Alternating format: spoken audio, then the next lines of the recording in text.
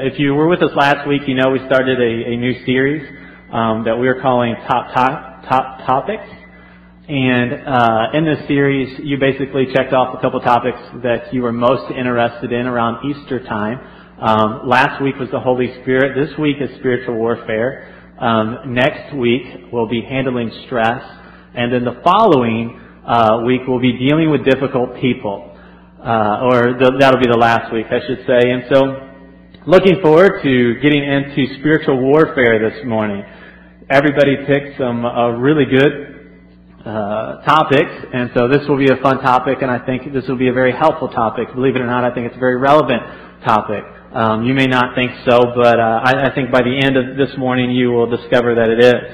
If you have your Bibles, go ahead and turn over to Ephesians 6:10. Ephesians 6, beginning in verse 10, if you've ever studied on this topic of spiritual warfare, this is kind of the holy grail. This is where most pastors go to teach on. You see spiritual warfare not just here, or how to deal with it, but we see it through different places within Scripture, but this may be one of the most helpful places. And so as you take your notes out, or as you go to Ephesians 6:10, I'm going to read through verse 10 through verse 13. And this is what we are told. Finally, be strong in the Lord and in the strength of His might. Put on the whole armor of God that you may be able to stand against. What do you feel that's against you right now, at this moment? Anything against you? Anything pressing against you? So that you might be able to stand against the schemes of the devil. For we do not wrestle against flesh and blood. Now, what do you mean by that, Paul? Because there are some people out there that are crazy. Like there seems like there are some people that I am wrestling against that are flesh and blood. Are you telling me that there's not people that are going to trouble me? Well, Paul doesn't mean that there aren't people who are going to trouble you. In fact, Paul was beaten. Paul was rejected. Paul had plenty of problems with people. But we do not wrestle against flesh and blood, but against the rulers, against authorities, against the cosmic powers over this present darkness, against the spiritual forces of evil in the heavenly places. Therefore, take up the whole armor of God, that you may be able to withstand in the evil day, and having done all, to stand firm. Will you pray with me? Father, as we understand this text, as we begin to try to understand what it means to engage in spiritual warfare, might you give us the tools to stand. Might we be guided by your Spirit as we understand what you are doing in our lives and in the lives of others to eradicate evil. And it's in Jesus' name we pray. Amen. So, those of you who are familiar with this topic probably noticed something. That I didn't read through the whole armor of God. Anybody notice that? Go, oh, wait a second, Josh, why didn't you keep going? One of the reasons is because I feel like if I would exposit the whole armor of God, this sermon would kind of feel like a drive-by. Because there are a number of things that we put on that would take me quite a long time to get through. So you can thank me for that later. Also, ladies, you have an opportunity to meet tomorrow night and go through the whole armor of God with the women's Bible study. I'll plug my wife's class tomorrow night on Monday nights. And so you'll go through each piece of the armor together with a group of ladies. Ladies, if you're interested in that, and guys, you know you're going to be home alone with your kids, here's my plan, by the way. I'm going to take my kids to McDonald's, and I'm going to let my son play in the play place while I hang out with my daughter and try to keep her from wanting her mom. And so if you want to join me, come while our wives are over putting on the armor of God. Now, for others, you noticed something probably quite different when I read through this. Perhaps you noticed something odd to you, and it's this idea of the devil. Or spiritual warfare in general, rulers, authorities, cosmic powers over this present darkness. Now, that sounds kind of odd. I think, to many of us. Like, does the devil really exist? And I want to take a moment, because I believe he does. And if you're taking notes, here's one of the things that I want you to write down, or at least consider, is that you fight against the devil. You fight against the devil. Now, this seems like an odd thing to believe in 2016, but one of the reasons that I believe in it is because Jesus believed that he fought against the devil. Jesus believed in the devil. Paul here obviously believes in the devil, and that the devil is real, and that he exists. I do want you to consider a few things here if this is hard for you to believe. One, first off, I want you to consider that there is a cosmic dimension of evil that you may not understand if you're having trouble with this. Some of you may have learned in history this era that we have called the Progressive Era. It basically, most historians believe that it begins or kind of relegates it to beginning sometime around 1890 to about the 1920s. And so during the Progressive Era, technology and the sciences began to expand at a faster rate than really and throughout much of history. And so what we began to do kind of as the human race, and especially as Americans, we began to believe that our technologies and our sciences were going to solve most of our problems. And so all we needed to do is to continue to advance technologically, and then also continue to have a better understanding of the psychologies, what goes on in the minds of people, and sociologies, how groups of people behave. And once we understand all of these things, all of our problems will be solved, and we will create a better world, a better nation, a better place to live. Well, following the Progressive era comes two major wars. What were they? World War I, World War II. And so people's winds, or the wind started to get kind of knocked out from people's sails. Increasingly, too, or similarly, some of our sociologies and psychologies came up with new ideas on how to govern societies, communism, and a number of other social experiments, Marxism, and so forth. And so the 1900s experienced two leaders, not named Hitler, that were two of the deadliest leaders ever to live, Stalin and Mao. And so what we discover is right after the Progressive Era, an era when all of our problems were going to be solved by sociologies, psychologies, and technologies, is what we actually discovered was the deadliest period, 100 years in human history. And so all I want you to consider here is that there might be some evil, or an aspect of evil, that we don't completely understand. As we think about 9/11 here, one of the things that we love to blame evil on is this idea of lack of education or lack of wealth. Bin Laden was a Saudi prince. He was educated and he was wealthy. The educated and the wealthy can be just as evil as the poorly educated and as those who have very little. So I'd like you to consider that there's a cosmic dimension of evil that you just may not understand. The second thing, consider for a moment that if you don't believe in the devil, his demons, and so forth, that you're being a little simplistic. You're being a little too simplistic. Tim Keller, in his sermon on spiritual warfare, he points out that the Puritan writer Richard Baxter, who lived in the 1600s, in his book on melancholy, which is basically a word that we consider depression now. Richard Baxter approaches melancholy and encourages pastors to approach melancholy in this way. He says that there are a number of causes for depression. He says one might be a physical cause. If this is the case, you might need medicine, food, or rest. He said there might be a psychological cause. This means that if you're cast down, you probably need a lot of love and affirmation and support. He said that there might be a moral cause.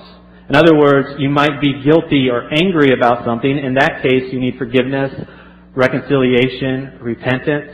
And he says there might be a demonic cause. Now, this is quite interesting because this is just so vast and complete. It's incredible because this is very considerate of everything that might go on. And I think you might be hard-pressed even today to find a counselor that would consider all of these things. And of course, it could be a combination of each and every one of these things. Baxter, because you are a spiritual being, says that we should think about the spiritual implications of what goes on in your life. Because you're a moral being, you should think about how morality influences the way you feel about yourself and other people. Very interesting. So consider that it could be that you are being too simplistic if you don't believe in the devil and his demons. Thirdly, consider that you're just being culturally narrow. Right? Many people, especially moderns, like to believe that we're open-minded, especially postmodern, right? Like people like me, millennials. Well, we need to be open-minded. Well, most of the world, especially most of the non-Western world, believes in the spiritual realities of evil, including the devil and his demons. If I were to take you to Guatemala, where I've been several times, and you told me, well, I don't really believe like spiritual warfare is real, we could probably change your mind fairly quickly. The same thing if I took you to the continent of Africa as well. And so just consider that you're being maybe a little too culturally narrow. Fourthly, do you believe in a personal God who is good? If you believe in a personal God who is good, one, I would just ask you, especially if you're a believer, if you believe in a personal God who is good, well, where do we get that from? We get that from Scripture. The same place that we get an understanding that there is a personal being who is evil. If you believe in a personal God who is good just because you like to believe that there's a personal God who is good, well, why couldn't there be a personal being who is evil as well? And then fifthly, I believe that you won't understand the evil around you without an understanding of the devil and his demons. You see, so many of us have trouble, and the world has trouble defining and acknowledging that evil exists. It does. We have no great reason for why evil exists. On the other hand, Scripture is relatively clear about this. Evil exists because of two fallen beings, angels and humans. Angels have rebelled against God and the good that God had for them and turned their backs on them and now perpetuates evil. And so we have the devil and angels. Similarly, Adam and Eve and people turn their backs against God and rebel against God. And evil is actually something that's in our hearts. It's inside of us. It's something that we do and we have. And so what angels and demons basically do is that they agitate the evil that is already inside of us. They agitate our rebellion that we already naturally gravitate towards. This is how the Bible explains how these things happen. Now there are two errors, I think, that people commonly make when we're thinking about the devil and his demons. Lewis points them out. C.S. Lewis, in his introduction to the Screwtape Letters, he says basically there are two errors that people make. One is that we overestimate the devil and his demons. In other words, you know these people. Anything that bad happens is the devil, right? Car won't start, it's the devil, right? Have you put some gas in it, right? Quit leaving your lights on. Or stub my toe, the devil. Wife burnt the dinner. That's never the devil. Never the devil. Look at verse 12, though. Look at verse 12. We want to be careful not to overestimate them, but I do want to show you take a look at the word that he uses here, that Paul uses. He says that we wrestle. We wrestle. We wrestle. In other words, that we struggle. Has anybody ever wrestled in here? Any wrestlers? Do we have any wrestlers in this church? Okay, we have a few. We need some more wrestlers in here. I wrestled in high school, and wrestling is really like a hand-to-hand combat. It is a struggle. It's one of those sports, or it's one of those activities where you are using all of your strength at once. Like you will never experience being completely worn out or completely tired, or you will never give all of yourself towards something as you do in wrestling. Now, I had a problem with wrestling. I didn't win a whole lot. That was my problem. All right? Okay. I lost as much as I won, and that was troubling for me because I'm really competitive and prideful, not always in a good way. But one of the things, or as I reflect on that experience and the struggle that I had in that, my problem with wrestling actually wasn't that I wasn't very good at it. In fact, by my junior year, the group of guys on the team made me a captain because I could beat most of the guys in the room. So I had the skill set. My brother was a state placer. I've always been able to beat him. We had a number of people who went to state, and these are the people that said they were going to make me captain. Like, I was a practice champ, which is cool if only towards the guys who actually practice with you, because everybody else knows you as a loser. At the end of the year, I would get that, the award from the coach, nice try, Josh. I'm glad you're on the team. Come back next year because you're good at making other people better, but you stink. So I lost a lot, and it really wasn't because of lack of skill, but it was because every time before I went out onto the mat, I psyched myself out. I used to think, oh man, if I lose this, I'm going to be in front of everybody in my singlet, which is weird too, and they're going to raise his hand instead of mine, and people are going to think I'm a wimp or whatever. And so I would get so worked out. I was worn out before I even got the opportunity to wrestle.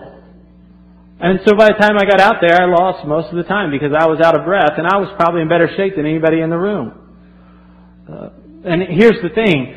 We can overestimate the devil and his demons in the same way that I used to overestimate pretty much every single one of my opponents in a wrestling match. We can give them way more authority than they actually have in our lives.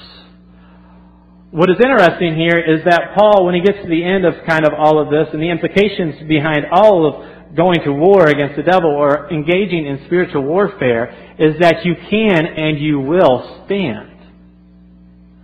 This is not you will be defeated by the devil and his demons. Is that you will stand against them at the end. The second mistake, though, we can make, and it's the opposite, but it's equally as bad and as dangerous, is that we can underestimate them. In other words, we can forget that we actually have an opponent. And so we can believe that the devil and the demons don't exist.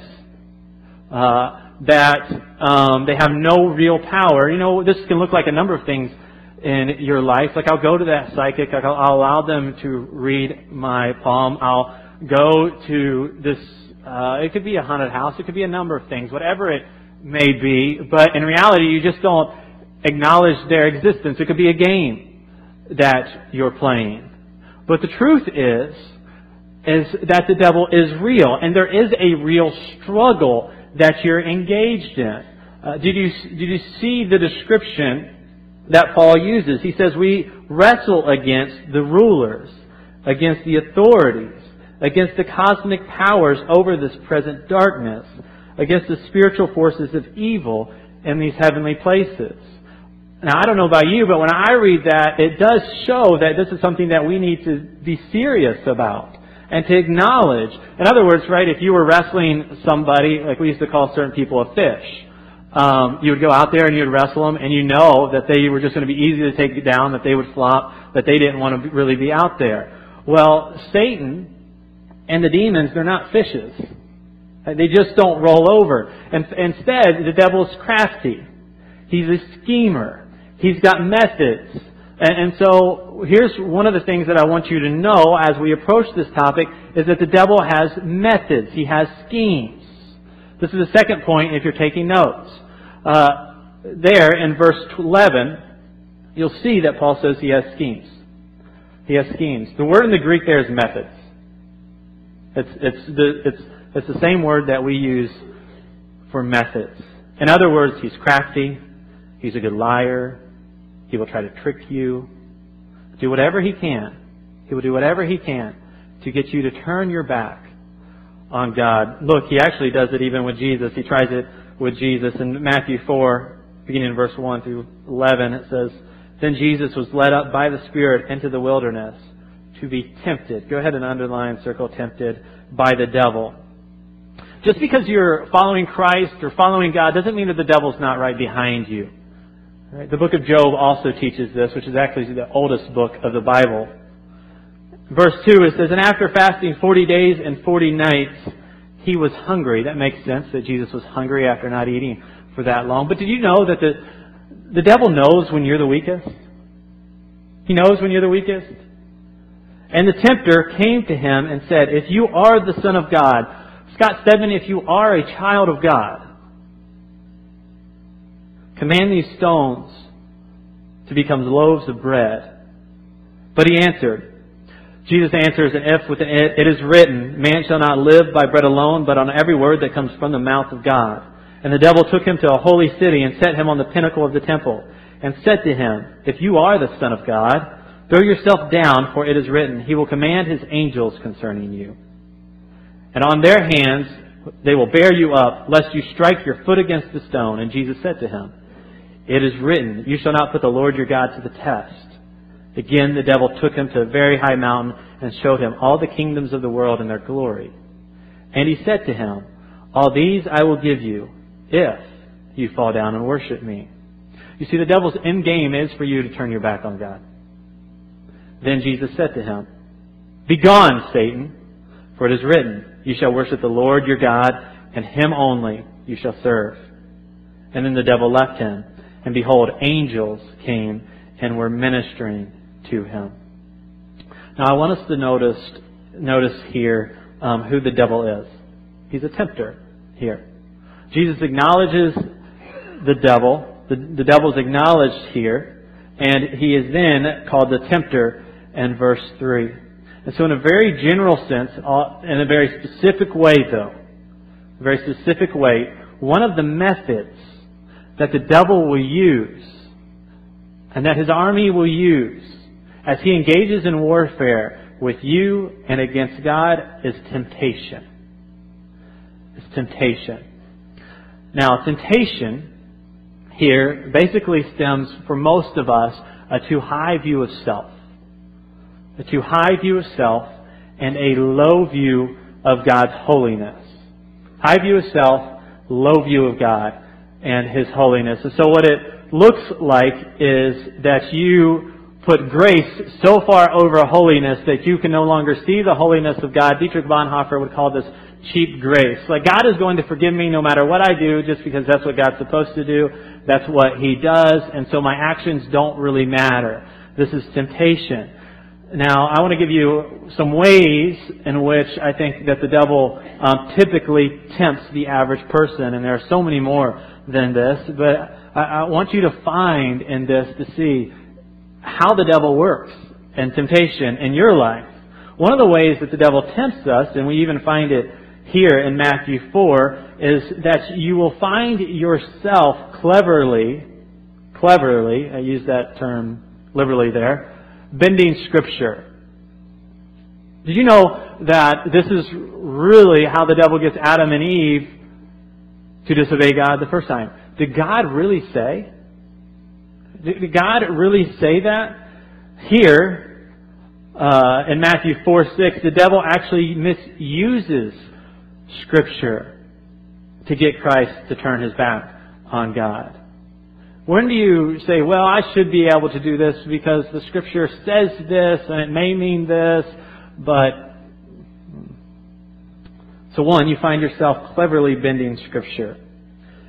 Two, you are tempted by the devil as he shows you the bait and hides the hook. So he'll promise short-term pleasure for long-term pain as he shows you the bait and hides the hook. Three, you rationalize sin as virtue. And so this is what it looks like. I'm not greedy, I'm just thrifty. Right? Or I'm not nosy or a gossip, I'm just concerned.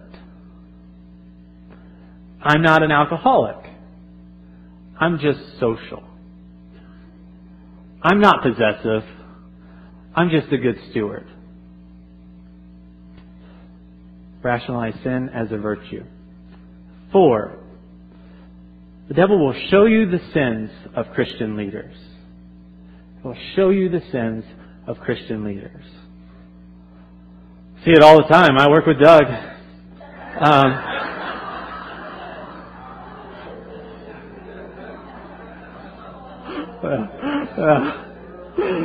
Doug, that's not true. Josh, you shouldn't have put Doug down. It's okay for me to badmouth people. Right?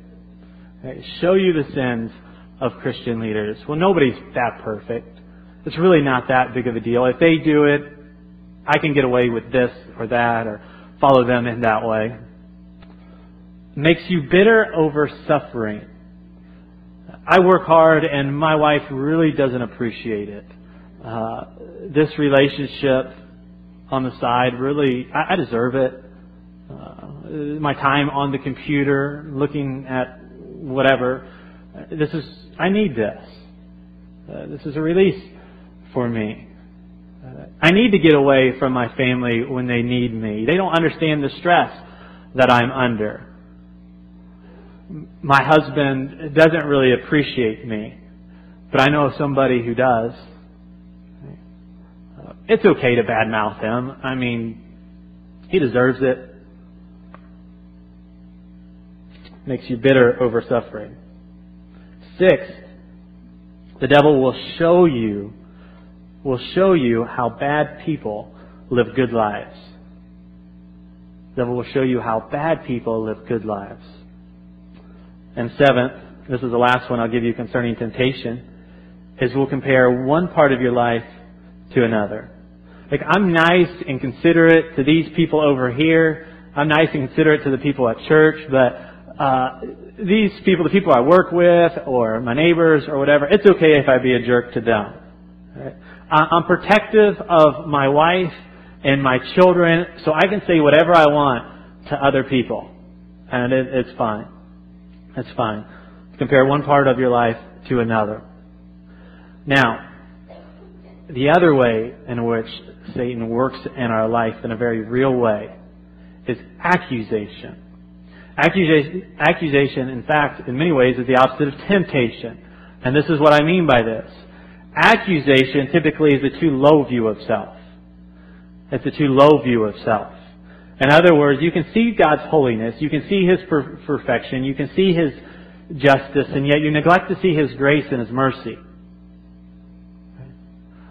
God, I know you're good, I know you're just, and so all you do is fear God. All you do is beat yourself up. All you do is believe that God is looking down at you and He's ready to get you, ready to punish you. This is what accusation looks like. Here are some ways in which this takes place. The devil will get you to look more at your sin than at the Savior. I'm an awful person. There are things that can never be forgiven. I will never change. Or even, I see it this way quite often actually, or occasionally.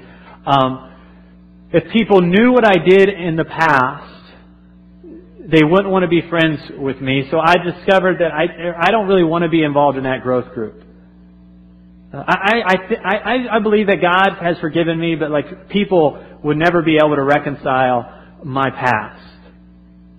And so it keeps you actually even from being in real community with real people and allowing people, the people of God who have been extended grace, to ever give you grace. Right? The devil will keep you from being in community with other people and receiving the grace of God through other people. This is one of the ways that he works, as he gets you to look at your sin instead of your Savior. Secondly, the devil will have you question the sincerity of your faith. The devil will have you question the sincerity of your faith. One of the books that I skimmed through this week to prepare for this was C.S. Lewis's The Screwtape Letters. And if you've never read The Screwtape Letters, basically what the Screwtape Letters are about, it's about a high-ranking demon who is training a low-level newer demon to tricking people to turn their backs on God and walk away from Him. And so the high-ranking demon is named Screwtape, and he is training his protege named Wormwood. And one of the ways in which he is trying to get Wormwood to trick people like you and I is to get them to question the sincerity of faith. And he says basically there's two ways to get them to do this. First is to not get them to take their faith seriously. And so this is a quote from the book. It says, in a week or two, you will be making him doubt whether the first days of his Christianity were not perhaps a little excessive. Talk about moderation in all things. In other words, misquote Scripture, right? Misuse Scripture, being able to do or having moderation in all things. If you can once get him to the point of thinking that religion is all good up until a point, you can make him feel quite happy about his soul. So it's good that I go to church. It's good that I like Jesus. And, I was sold out for Him. I decided to die to self and follow Jesus and to give everything to Him. But that was a little excessive. Like the people at work might think I'm a fanatic or something. So if I can just tone it down, continue to go to church, continue to like Jesus, but not take my faith too seriously, like not give Jesus all of my life, not allow the Word of God to determine what I think about life, what I think about myself, what I think about other people, what I really think about Jesus and those people around me. Basically, one of the things that the devil will do is to not get you to take your faith seriously. The second is just a direct attack on your faith. Basically, Screwtape then informs Wormwood to persuade him that they're coming to Christ, or that they're being sold out to his church and to the people of God with just a religious phase. We all go through phases. We all go through things that we're really excited about, we believe that are extremely important in our lives. And so if Wormwood, if you can convince this person that it was just a phase, it will phase out. It will wither out. And it will be a direct attack on your faith when those things start happening. One of the third ways that accusation takes place in our life is it'll cause you to be obsessed over past sins that can't be undone. Just living in the past. Living in what you once did. Keeping you there. The devil will keep you there if he can. And fourth, and this is the last accusation that I'm going to give you, you'll think your problems must be punishments. I can't find a job. It's not the job that I want. My child didn't make the wrestling team, or he loses all the time like Pastor Josh. Right? Your wife burnt the dinner. No, it's not a punishment. Now, how do we fight? How do we fight? It's very simple. First, you must know and prepare for the devil's schemes. Know and prepare for the devil's methods. Did you spot them? When I read through the different temptations, the different accusations, did you spot it? Where's the devil tempt you? Where's the devil accuse you? When does it happen? How does it happen? Who does it happen through, typically? Well, I'm sold out on following Jesus, but every time I'm around this person, for some reason I begin to turn my back and walk away. So spot them. Know how it happens and prepare for it. When I was reflecting on this, I realized this week that there's a certain season that comes. And I don't know about seasons, what you guys know about seasons, but they come like once a year. Same time typically. And I've noticed, like at the same time, every year, I'm tempted in certain ways. I'm accused in certain ways, and different ways than I am the rest of the year. And so being prepared is important, to know that it's coming. So prepare and know. Secondly, it's crazy how simple this is, but how powerful this is, and yet how much you must train yourself to do this. And it's simply this, to tell the devil to flee in Jesus' name. Tell the devil to flee in Jesus' name. Did you see how Jesus responded to the devil? The devil tempted him, and he basically used Scripture. But then at the end, Jesus just looked at the devil and he says, "Be gone. Flee." This is quite simple for us too. When you know Jesus, you have the same power to look at the devil and say, "Flee. Be gone." Think about it. When you are tempted, you have the power to tell the devil to be gone as you reflect on who Jesus is and what He's done for you. Jesus on the cross dies for sin.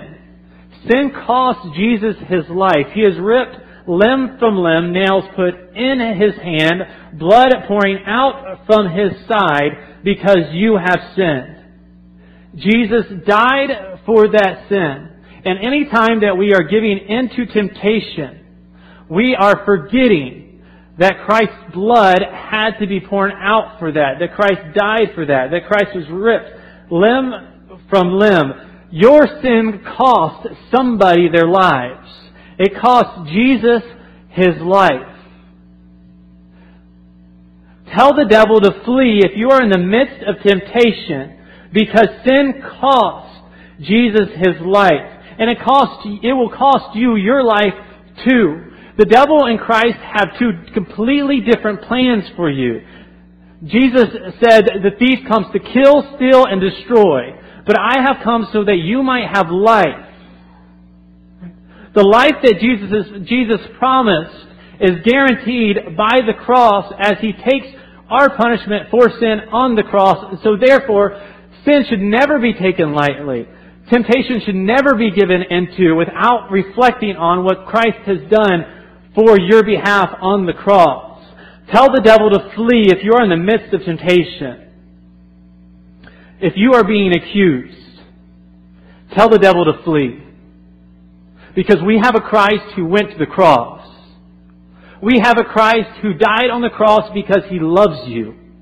Because He cares about you. We have a Christ who comes to earth to show that He cares about human beings and who gladly dies for their sin. The Bible says that there's no greater love than somebody who would lay down their life for their friends. So how do I know that God loves me? What else do you want Him to do? Right? He has died for you. He gave His life for you. There's no greater act of love than this. Here's the thing that you need to know if you are up against the devil and his schemes. That you are more than a conqueror through Christ who loved you. Do you get that? You are more than a conqueror through Christ. Now I want to emphasize 1 second, really quickly, before we go to worship this Christ. Is that you are a conqueror through Christ and Him only. Right?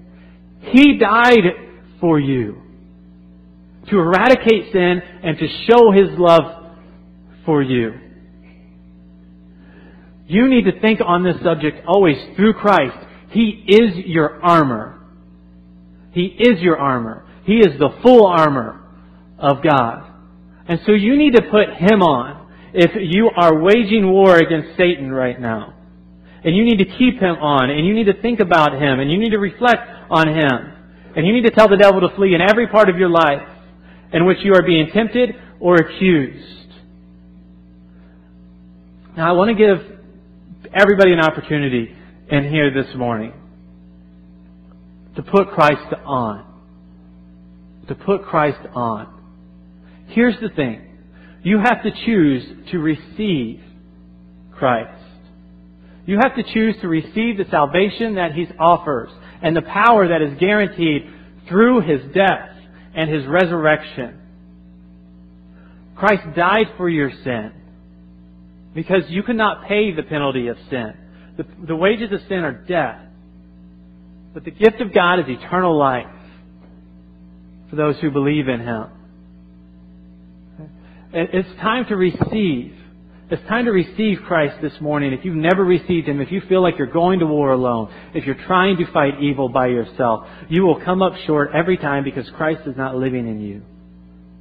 Christ, you will continue to be tempted. You will continue to be accused until you look at the cross of Christ and say, I've put Jesus on. I stand with Him today, tomorrow, and forever.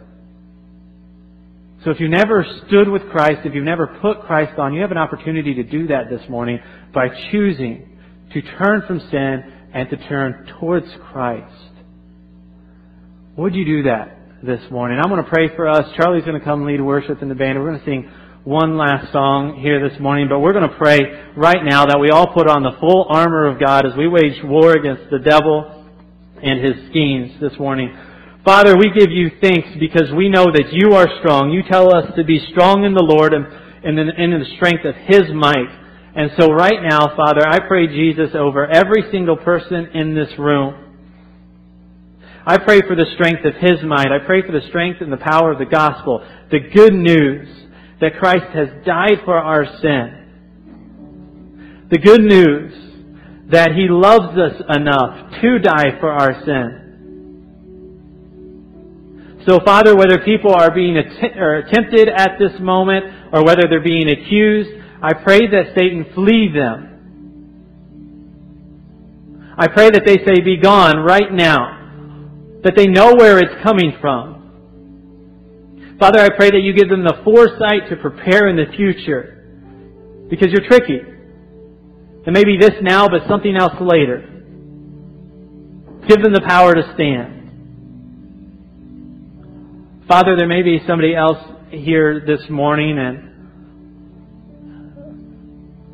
they've never put on the armor. They never stood with Christ. They've never received the forgiveness of sin, which is promised through Christ on the cross,